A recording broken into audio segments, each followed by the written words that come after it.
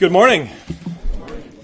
Ezekiel 37, please. Ezekiel 37, so you see Psalms, Proverbs, go a little bit further. Eventually you'll find Isaiah, Jeremiah, Lamentations, Ezekiel. That's where you want to be.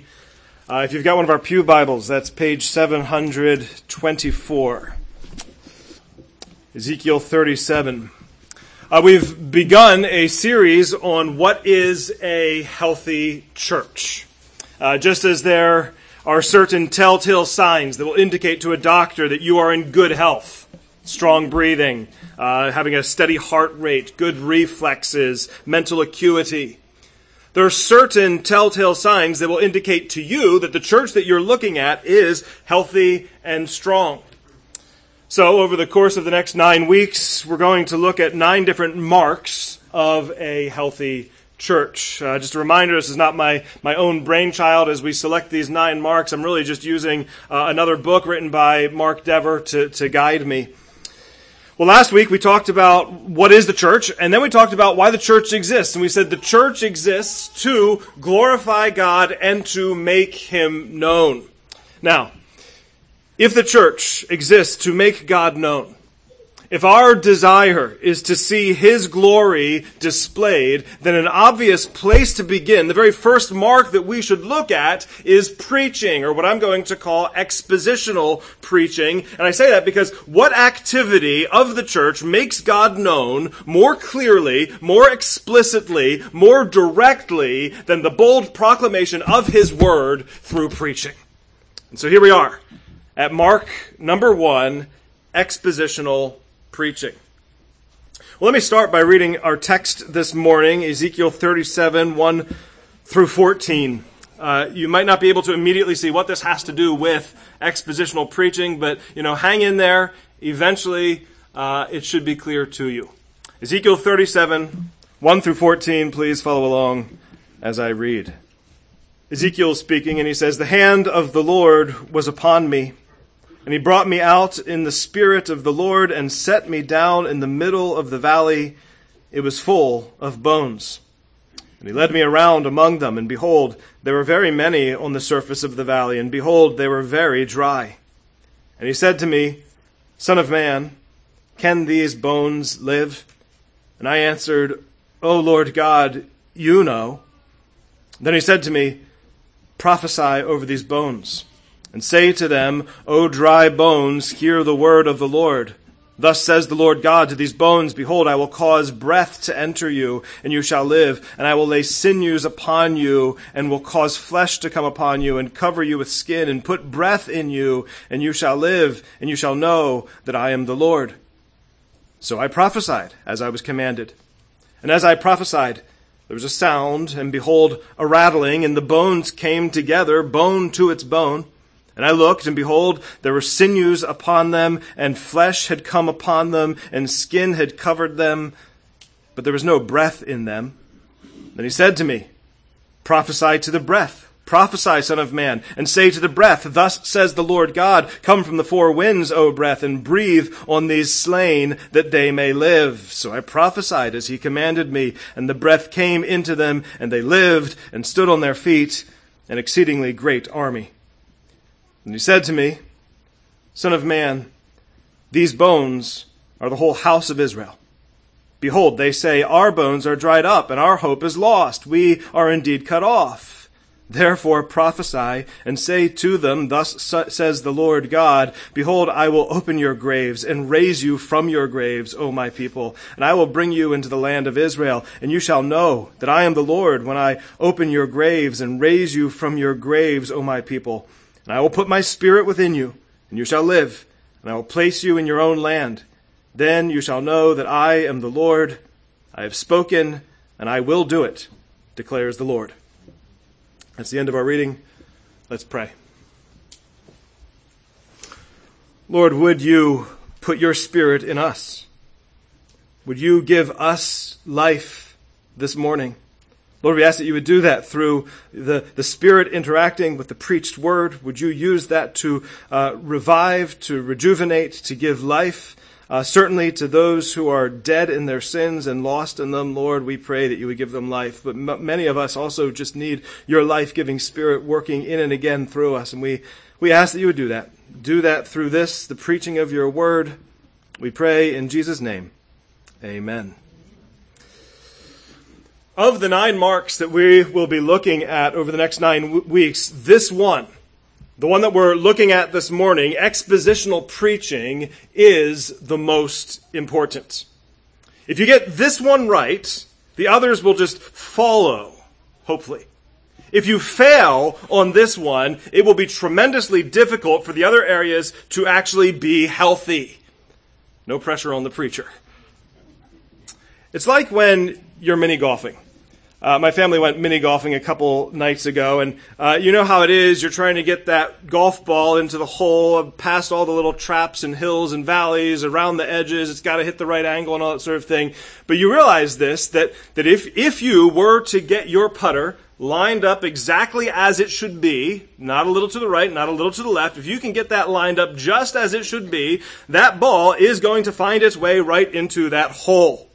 But of course, if your putter is off, it affects the entire trajectory of the ball, and that ball does not, which we found out, didn't we, family, does not go where you want it to go. Well, this mark of a healthy church is of supreme importance. Now, that I know is a bold statement, but I don't say that because I believe there's some special power in the preacher. There certainly is not. But because I am convinced that there is special power in the Word of God. You see, this book, it is this that contains everything that we need for life and godliness, and so it is this that tells us everything we need to know about the other 8 marks. And so we must start here with the Word of God. We don't want this putter to be misaligned. We want it to face the right way. Okay, but what exactly is expositional preaching? You're thinking, Craig, okay, preaching, I get. But what is expositional preaching? And by the way, I have tried to figure out if there is supposed to be a difference between the term expositional preaching and expository preaching. You'll hear both, and as far as I can tell, there's no difference between the two. The only difference you have is that some guys like David Helm or Mark Dever tend to say expositional preaching. Other guys like John Stott, Steve Lawson, John MacArthur tend to say expository preaching. But as far as I can tell, they're one and the same. If you've got some insights for me, I would love to know. But when I say expositional, we're also talking expository. Well, what is expositional preaching? Expositional preaching is preaching, we can start here, that intends to expose the meaning of the passage being studied. You can hear that word, can't you? In expositional, you're trying to expose the meaning of the text. So, if we're studying 1 Corinthians 13, or Romans 8:28, or John 3:16, we don't want to just kind of pick it up and use it for my own ends and kind of try to think of what I think it means. No, we want to expose what the passage was originally intended to mean. Now, this is sometimes contrasted with topical preaching. In topical preaching, the preacher starts with the topic he wants to preach.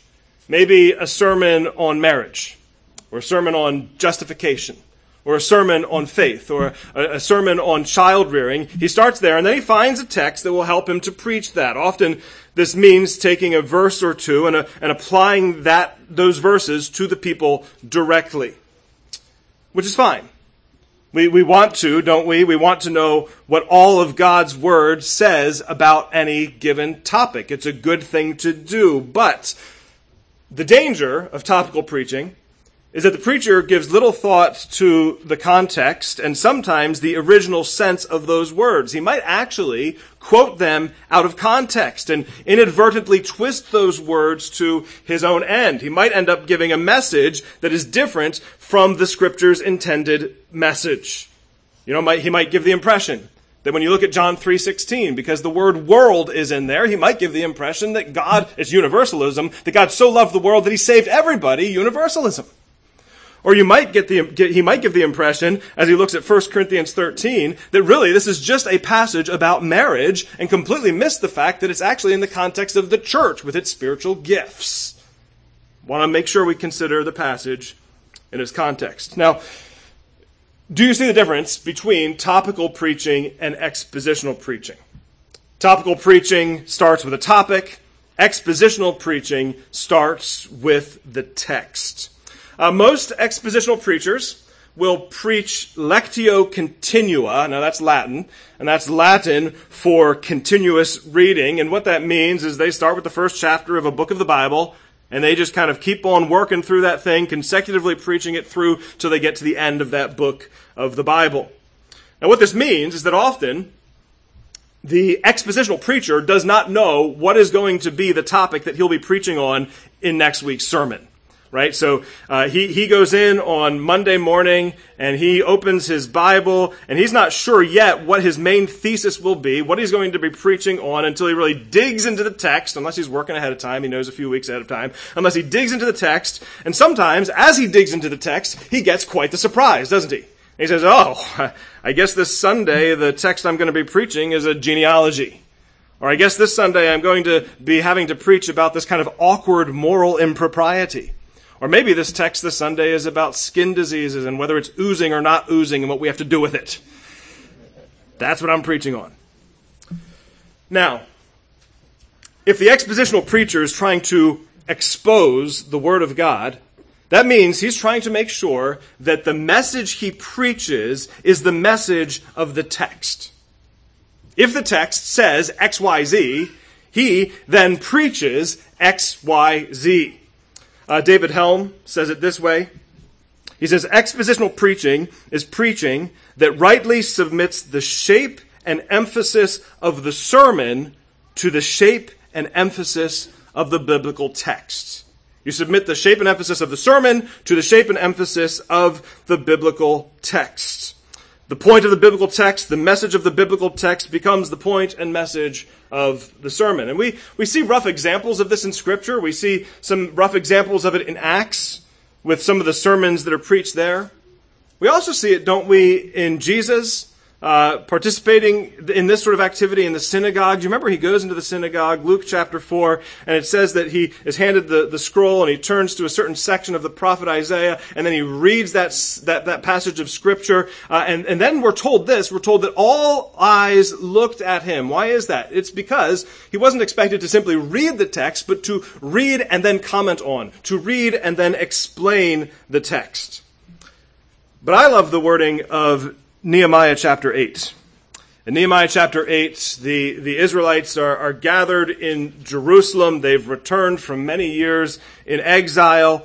And Ezra the priest, he gathers all the people together and he opens the book of the law of Moses in the sight of all of the people. And we're told that he and his helpers began to read the law of Moses to them. And then it says this is verse 8. It says, they read from the book, from the law of God clearly, and they gave the sense so that the people understood the reading. They read it, and then they gave the sense so that people could understand what it meant. They made sure that people understood the message of Scripture. We could say it this way: they exposited the text. They were expositional preachers. So, expositional preaching, seeking to make sure that the main point of the text becomes the main point of the sermon. Now, the irony is not lost on me. The irony of it all is that this sermon, the one that you're hearing right now, right? This sermon on expositional preaching is what? A topical sermon. The whole series is. It's a series of topical sermons. But what I'm going to seek to do as we move through this series is I am going to attempt to take a text and to exposit it and then apply it to the topic at hand. So you've got Ezekiel 37 open in front of you. You don't have to close it. Keep it open, but we're not getting to it yet, so you're going to have to hold on. Expositional preaching. Why do we at Grace Reformed Baptist Church have a steady diet of expositional preaching? Well, that really gets down to the core of what this mark is about. It's because, really, it's all about the importance of God's Word. That's what it's really all about. It's the importance of God's Word. Why do we value this kind of preaching? It's because we place a high value on the Word of God. I mean, we know, don't we, that God's Word is valuable? Think of Psalm chapter 1. Blessed is the man whose delight is in the law of the Lord, and on it he meditates day and night. Or Psalm 119, the longest chapter in the Bible. It's an extensive tribute to the Word of God. Or Deuteronomy 17. I don't know if this had struck you when we worked through Deuteronomy. The kings of Israel are commanded to, as part of their job, to write out for themselves a copy of God's law. It's that important. It's that valuable. God's Word is of primary importance to the church. That's why we want to be careful that we exposit it and that we exposit it correctly. When you're looking for a church, if someday the Lord moves your family out of this area and you're looking for a new church home, the most crucial question that you can ask is not, what kind of programs do they have there? It's not, what kind of music do they sing? It's not, do they make me feel warm and welcome? The most crucial question that you can ask is, do they preach the Word of God? Do they preach God's Word? And you're not just looking for any preaching, because of course every church that you go to has something of some sort of preaching, but do they seek to exposit and explain and apply the actual message of the text? You see, God's Word is of primary importance to the church. Now let me give you two implications, and this is how we'll spend the rest of our time together. We've said God's Word is of primary importance. Two implications. Therefore, number one, the pastor must preach it. Implication number one, the pastor must preach it. You see, God's primary means of delivering his message to people is through messengers. He delivers his message through agents. Now, yes, sometimes he speaks directly, sometimes he speaks face to face, but more often he sends a messenger to deliver the word of the Lord to people. If we had a whiteboard up here, and if this were a Sunday school class, and if we had time, one of the things I could have you help me with is we could try to list on this whiteboard all of the occurrences in Scripture where God sent a messenger to deliver his word. We could just start writing down names, wouldn't we? God sent this guy. God sent this guy. God sent this guy. He sends messengers to deliver his word, whether it's Old Testament prophets or whether it's New Testament apostles, whether it's Moses or Jeremiah or John the Baptist or Paul. God is regularly sending messengers to declare his truth. And notice it's not to declare what they want to say, but they are to declare God's particular message. And listen, that is the job given to the preacher. Paul tells Timothy to preach what? The Word. Preach the Word, Timothy. Preach God's Word. In season, out of season, preach the Word. In Acts chapter 6, the apostles. Remember, this is when the diaconate gets instituted. The apostles said they could not spend time waiting on tables because they needed to give themselves to what? To the preaching of the Word and prayer. It's important that the Word be preached. And what's the best way to do that? The best way to preach the message of God is through expositional preaching. I mean, think about it. If the preacher regularly gets to pick and choose the message that he's going to give, he sits down, he says, this week, what do I want to preach? I think, he pages through, he thinks about his quiet time, something that stood out to him recently, and he thinks, okay, I'm going to preach about X. If that's how he approaches preaching, the congregation will only ever get to hear what the preacher thinks they should hear, right?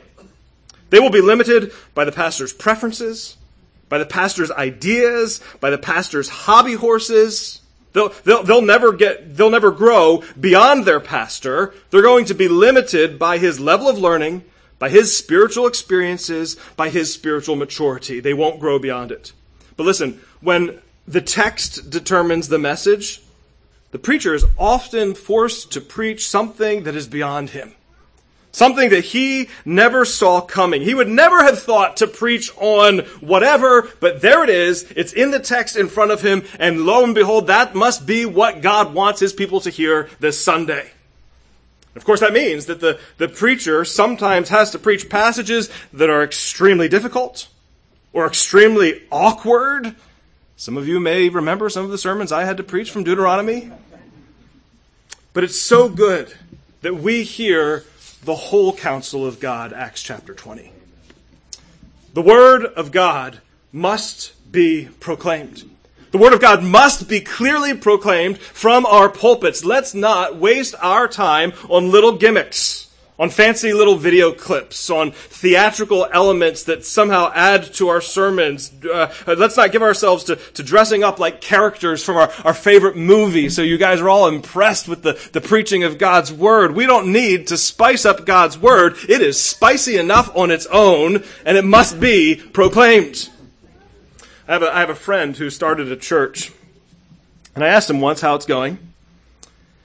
And he said, he told this to me, I was saddened to hear it, he said that he's moved away from one-directional monologue preaching. Now that's what you guys get here, okay? One-directional, I'm the only one talking, it's a monologue. He said, I'm moving away from one-directional monologue preaching, and instead he said he's doing conversational sermons. Dialogue, lots of back and forth. I give my ideas, you give some of your ideas. And that concerns me. I think that's a problem because the picture of what you're seeing right now of one-way monologue preaching is the picture of a man who's not sitting up here and getting to tell you all the things that he's thinking about. It's a picture of a man who is delivering a message from God. And it is good for people to learn to sit and listen and heed the Word of God. The pastor must preach the Word of God.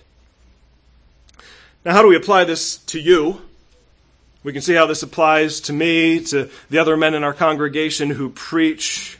But how do we apply this to you? Well, I think it's as simple as this. Be sure to support those who preach God's Word to you. Support him with your encouragement. Tell him how you've been blessed. Show him where you've grown. And even better, pray for him. Support him with your prayers. Do it constantly. Do it regularly. Do it daily. Pray for the men who are preaching in your local church. And then guard his time. Guard his time. Make sure that he has ample time to give himself to preparation in the Word of God. A pastor has many areas of responsibility. Counseling and visitation and prayer and overseeing the church and its various ministries, discipling, evangelism, all the administrative duties that come with the job. But listen, if all of the areas had to go but one, there's all those different things a pastor can do. I hope it never comes to this because a pastor is called to do more than just preaching, but if everything had to go but one, the one that stays must be the preaching of God's Word. It is all important. He must give himself to the preaching of the Word. Let me just pause here and thank you, Grace Reformed Baptist Church. You are a church who regularly encourages me, supports me. I know you support the other men who are preaching, and I thank you for that. You guys allow me to make the preaching of God's Word a priority week after week, and I'm thankful for that. You give me a paycheck so I can give my full time to it. And I'm thrilled that you guys do that. I love serving you. I don't know why I get to shepherd one of the best flocks in the world, but you guys are wonderful. So thank you. God's Word is primary, so the pastor must preach it. Secondly, second implication, the congregation must listen. God's Word is primary, so the congregation must listen. You think of Romans chapter 10, which says, how will they hear if no one preaches? But the opposite tragedy is also true. What if he preaches, but no one hears? How often do the Old Testament prophets, even Jesus himself, how often do they condemn those who have ears but do not listen? Ears to hear, But they do not listen. They hear it, sure, but are they actually listening? Do they allow God's word to enter not just their ears, but do they allow it to trickle into their minds and then even down into their hearts and into their very souls? You see, when God's word is truly preached and God's people are genuinely listening to it and heeding it, let me tell you, amazing things happen. Amazing things happen when God's word is proclaimed and you actually listen to it and heed it. Look at Ezekiel 37. You were probably beginning to think I would never get to Ezekiel 37. Ezekiel 37, page 724, if you need it again. Amazing things happen when God's word is truly preached and God's people listen. Well, you remember the setup. Ezekiel has a vision where he's set down in the middle of a valley, and this valley is full of bones. There's bones all over. These are human bones, and there's many of them. And verse 2 goes out of its way to tell us that they were not even dry, but very dry. They were very dry. It's an indication that these bones were not just dead, but they were dead. These are dead bones. There's no life left to them. Life is long gone out of them. We're not told what's going on here, but maybe this is meant to be the reminder of a battle in which Israel and the men of Israel were slain in the battlefield, and their bodies have been left there to decompose in the field. But nevertheless, it's a picture of a valley full of bones. It's a picture of utter hopelessness, because bones are bones and they stay bones. Things are utterly hopeless. And of course, it's meant to be also a picture of Israel. At this point, Israel has been in exile for 10 years, and it feels like this is all they have left for them. It feels like they are dead. They are dry bone dead. Verse 3, God asks Ezekiel a question. He says, "Son of man, can these bones live?" And the obvious answer to that question is no. They can't live. They're not just dead. They're dead. They can't live. But Ezekiel, you see here, he knows his God. He understands how his God works. He understands that all things are possible with his God. And so I love his answer. It's a good answer. He says, "Oh, Lord God, you know." He's not committing either way here. "Oh, Lord God, you know." I want you to watch what God then tells Ezekiel to do. Verse 4. Then God said to me, Ezekiel, then he said to me, "Prophesy over these bones and say to them, O dry bones, hear the word of the Lord." What does God ask Ezekiel to do? Some miraculous sign, right? Some sort of puff of magic? No, he asks him to speak. He asks him to speak the word of the Lord. He asks him to deliver God's message. Okay, so keep that in mind, because what we're talking about is how amazing things happen when God's word is spoken. He is going to speak God's word. Now you see what happens next, how it's structured. Verses 5 and 6, God tells Ezekiel what to say. Then verses 7 and 8, we see what happens as a result. Verse 9, God again tells Ezekiel what to say. Verse 10, we again see what happens as a result. Let's look at those. Verse 5. Verse 5, "Thus says the Lord God to these bones, Behold, I will cause breath to enter you, and you shall live. And I will lay sinews upon you, and will cause flesh to come upon you, and cover you with skin, and put breath in you, and you shall live, and you shall know that I am the Lord." So, says Ezekiel, "I prophesied as I was commanded. And as I prophesied, there was a sound." Could you imagine seeing this? "And behold, a rattling, and the bones came together, bone to its bone. And I looked, and behold, there were sinews on them, and flesh had come on them, and skin had covered them, but there was no breath in them." All right, so God's prophet has spoken to these bones, and amazing things begin to happen. The bones reassemble themselves. They then take on sinews, and they take on flesh, and they take on skin, but you'll notice they are still lifeless corpses. They're still just a bunch of dead bodies laying on the field. The word of God has hit them, but it has not yet produced in them any life. Much like some of you who hear the word of God, but you sit there like lifeless corpses. I mean, maybe your church attendance is making you look good. It's putting some flesh on your bones. You dress up nicely. But you are still a corpse. You are still dead. You are, as Ephesians chapter 2 says, you are dead in your trespasses and your sins. You have no spiritual life. You see, the Word of God does not, in itself, bring new life. Let me say that again. The Word of God does not, in itself, bring new life. You could listen to an audio of Scripture nonstop for years and never have new life in your soul. The Word of God does not, in itself, bring new life. You need something more than just the Word of God. The Reformer, John Calvin, he liked to talk about the necessity of two things working in tandem. He said, you need the Word and you need the Spirit. The Word and Spirit. The Word and the Holy Spirit. God's Word will not penetrate hearts unless the heart is first softened by the Holy Spirit. Otherwise, it's calloused, it's hardened, it's deadened to anything, even the Word of God, unless the Spirit does His work. And notice how that works out in Ezekiel 37. I mean, what comes next? Verse 9. It talks here about breath, but I want you to realize that the Hebrew word for breath is also the word for wind. It's also the word for spirit. And you find those three words all over this passage. But look at verse 9. It says, then he said to me, prophesy to the breath. Okay, what you're going to see is what's really being said here is you're going to prophesy to the breath. You're going to actually speak to the Holy Spirit. That's this breath. You're going to speak to the Spirit, and you're going to tell it to come. You're going to invoke the Spirit. It's a prayer of invocation. Do you realize that in our bulletin, you'll see every Sunday we start our worship service, it says there, with a prayer of invocation? What are we doing? We are asking the Spirit to move among us. We are invoking God's Spirit to come and to make His Word effective. So verse 9 again.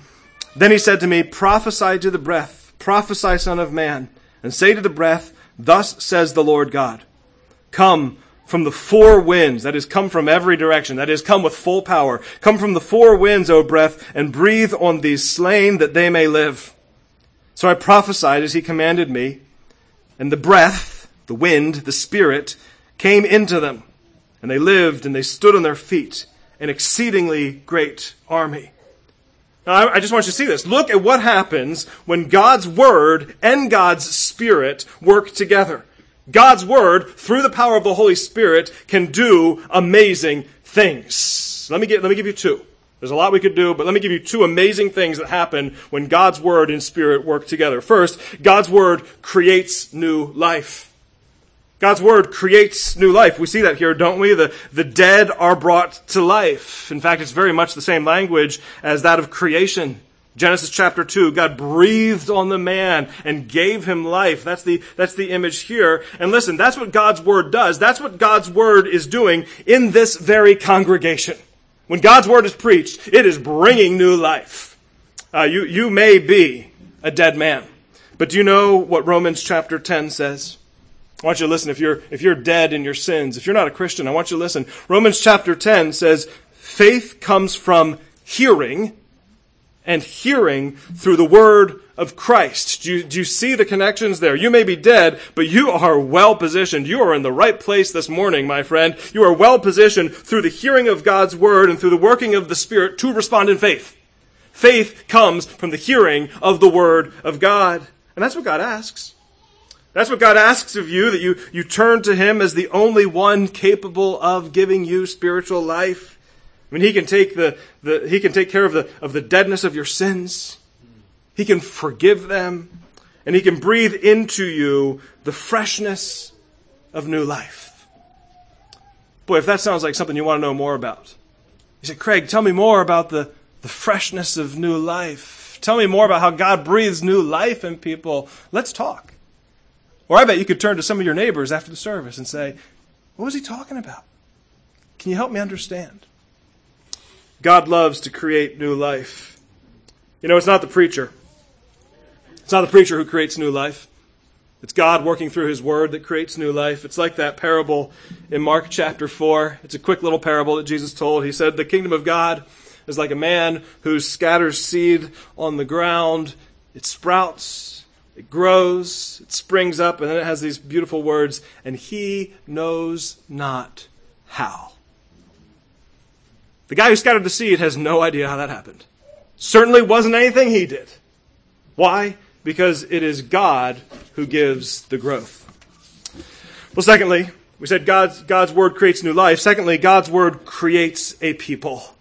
God's word creates a people. Look at verse 10. It says, So I prophesied as he commanded me, and the breath came into them, and they lived, and they stood on their feet, an exceedingly great army. God's word leads to the creation of an army. It leads to the creation of a people. It leads to a community. In fact, look at verse 11. We're told that these bones are the whole house of Israel. In verse 12, he refers to them as, "Oh, my people." Verse 13, "Oh, my people." What I'm saying is that God's word forms a people.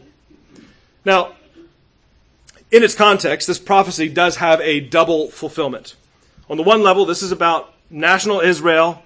This is back in Ezekiel's day, they are currently in exile, but the promise of this passage is that one day God will bring them out of exile. He will gather them together again. That's on one level. But on another level, this is about spiritual resurrection. I believe this is looking forward to the new covenant that is yet to come for Ezekiel.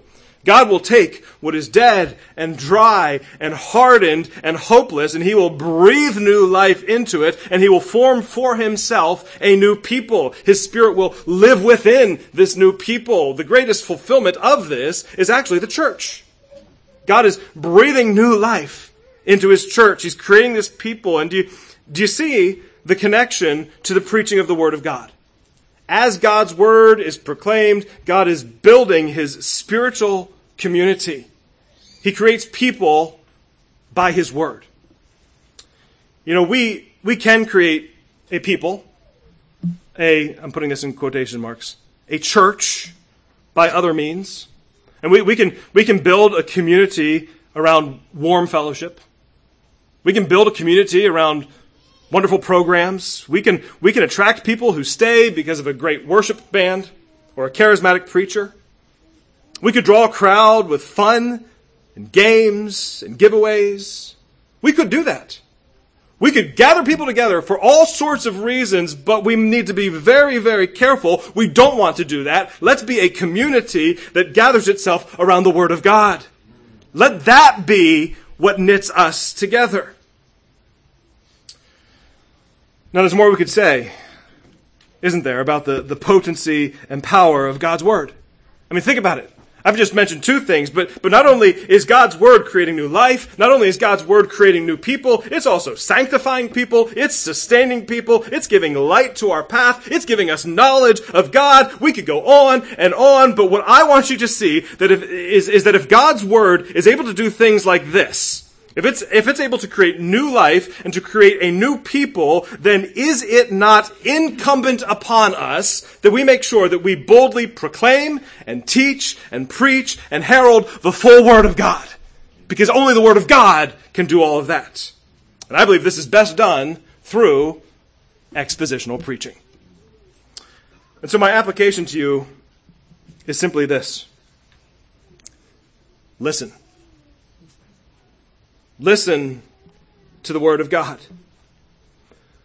Don't just endure the sermon. Don't sit down to simply let it tickle your ears and make you happy. Don't allow it to simply stay at the level of intellectual assent and all it does is bounce around in your brain. No, I'm saying I want you to listen to the Word of God. Chew on it. Meditate on it. Digest it. Don't come up with excuses for not being here. Well, I can't be here this weekend because I've got to go, blah, blah, blah. The family's going to this, that, and sports and the kids, and I can't be there. No, you should be making up excuses for everything else so that you have the opportunity to listen to the very Word of God, which is life. Listen. And then, don't stop there. Let it reverberate in our community. Speak it to one another. Text it to one another. Email it to one another. We were looking at a passage this morning. Sing it to one another. Call someone up on the phone and sing them God's truth.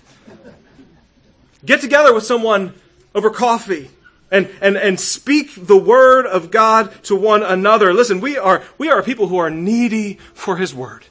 We are needy for his word beyond what we even understand. We desperately need the word of God, and how good it is that he's actually given it to us right here in written form. Let's be giving the word of God to one another. Listen, if we do that, if Grace Reformed Baptist Church is a church that does that, we will be a church that is making our God glorious and is making our God known. And that is, after all, why the church exists. Let's pray. Lord, we thank you for your word. Your word tells us that the man is blessed who delights in the law of the Lord, who meditates on it day and night. So, Lord, we ask that that would be true of us. Would we love your word? Would we listen to your word even when it tells us hard things? And would we proclaim your word to those around us? We pray this, that you would be known, that you would be glorified. In Jesus' name, amen.